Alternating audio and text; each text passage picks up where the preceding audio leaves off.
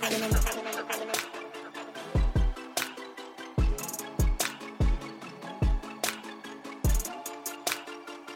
right, superhumans, it's Boomer, and we are recording a podcast, and this may be a first in the history of podcasting. I don't know. My guess is not. But I'm recording this podcast at San Diego International Airport, tucked away in a corner of the lounge so that hopefully we don't pick up too much background noise, that is. Let's see how this goes.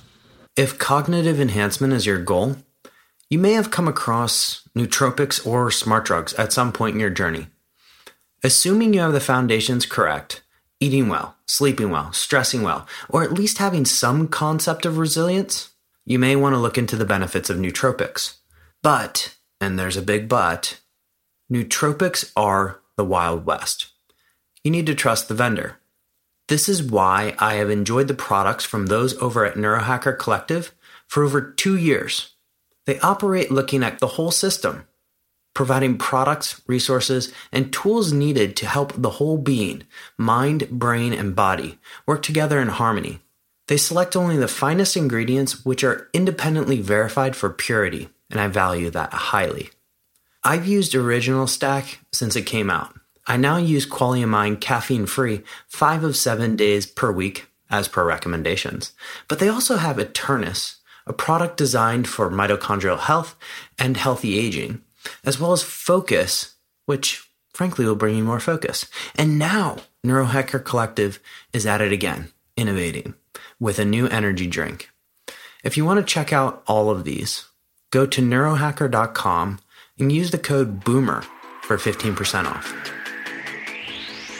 So let's recap the journey so far. The last episode, I was in Helsinki. That's 10 time zones difference from where I am now in a week.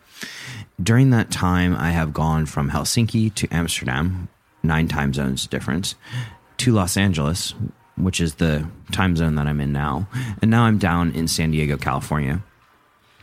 During that time, I've also had my brain mapped at Dr. Andrew Hill's Peak Brain Institute, which was an interesting experience, revealed some novel results which I was unaware of, and were frankly interesting and new for me. And then we took those results and explored them on a podcast. Dr. Hill will be on the show soon, and I look forward to really releasing that episode. But let's talk about the Summit series, because it highlights the overall theme that I want to get to in today's episode. The Summit series is a little bit of a, I guess you would call it, combination of Burning Man meets A-Fest meets Singularity University. I've only been to really Singularity University, but when it comes to Burning Man and A-Fest, I have more than a significant number of friends who have told me about them, and it seems like the right combination of those factors. The organizers of Summit have an application process, and in order to get in, the qualifications are really to be interesting people doing interesting things in the world. Now, what happens when you put together interesting people doing interesting things in the world in downtown LA and block off several city blocks? You get a lot of late nights and early mornings. This is probably why my QEEG was a little interesting. But these late nights and early mornings were filled with amazing discussions, workshops with the likes of Paul Stamets, Ray Dalio, Sam Harris, and a few others who I'm really trying hard to get on the show. And you get surrounded by people who challenge your thinking and help you to do better. This subset of people tends to be a little bit more entrepreneurial. They do look at the world in a different way, but they're also very much involved in the executive world as well. And the reason why I bring up Summit is because if you look into how the company or conference began, it really demonstrates the power of community. And Summit started a number of years ago, and there's probably a history link, which I'll put in the show notes here, where they promised that Jack Dorsey would come and talk to a group of essentially entrepreneurs. They delivered on that promise, and sort of the rest is history. But one of the key highlights in that history is the Summit Group was able to buy Powder Mountain in Utah using a combination of that community and participants from that community. It's pretty incredible what you can do when you get like-minded individuals on your side in terms of your own performance. And that's what we're going to touch on today. So, community and its contribution to performance really came on my radar a number of years ago when, whether it be a University of Pennsylvania study or I think it was University of Pennsylvania, it may have been Harvard Medical School, but those studies came out and said that the number one predictor of your health is actually your postal code. Yeah, you heard me right. It's not your nutrition. It's not your VO2 max. It's not your ability to floss. All of those are certainly important, but it is your postal code. And that flossing side note may just be because people that tend to floss tend to do other things as well. But the importance of community came on my radar at that point, and it was when I really started to think strategically about who I was surrounding myself with. Jim Rohn often gets credit for saying you are the 5 people who you surround yourself with. And I only discovered this really when I found myself getting lost in the weeds. There was a time when I lived in Singapore where, frankly, friends, the things I was doing, the actions I was participating in were not necessarily aligned with who I wanted to be, who I wanted to come, and what I wanted to produce in this world. And so as a result of that moment, that interaction in Singapore, I've regularly sat down every quarter to just reflect on who I am, what I want to become, and is the community that I'm surrounding myself with, particularly those 5 people that I spend my most time with, are they helping to serve the greater vision and mission, or are they helping to hinder it? And it's your choice whether you let these people in your life. But let's start with those handful of questions that I ask in that quarterly review. And for me, the quarterly review will sometimes take place on an airplane, as it will this quarter. It may take place in a deliberate action of going to rent a cabin somewhere. It may take place somewhere in the world. But it really starts with looking at the vision and really drilling down and defining what that vision is for my life and what I want to produce in this world. And once I have a clarity around that and really what gets me up in the morning, a lot of this stuff seems to fall into place. And don't get me wrong, I think visions are one of those things that people can change, and you should change it if it no longer suits your needs or suits your desired goals. But once I've reviewed my vision and decided that that's where I want to focus myself for the next quarter at least, really comes down to really defining my goals, objectives, strategies, and tactics.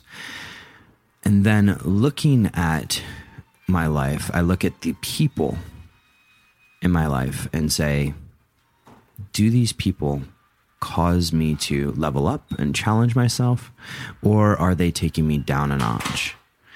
And how do I actually acquire the people that I want to be in my life?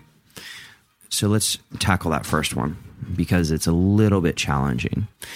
There will be occasions, and this has happened to me many times, where you start to realize that some of the people in your life no longer align with where you want to go, where you want to become.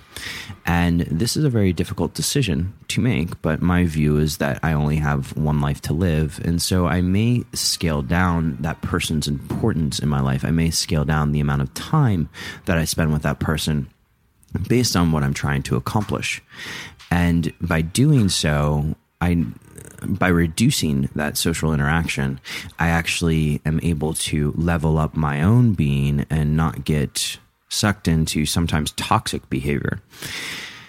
Now, once we've evaluated our community and seen where we want to scale down in terms of the time that we spend with people, there's also an element of a scaling up. And I deliberately look at the scaling down first because that's usually a tougher conversation, and I like to tackle tougher things first. I know certain aspects of the personal development world will tell you to start with positive first, but for me, starting with the harder conversations and getting those out of the way, or the harder decisions and getting those out of the way, has worked really, really well.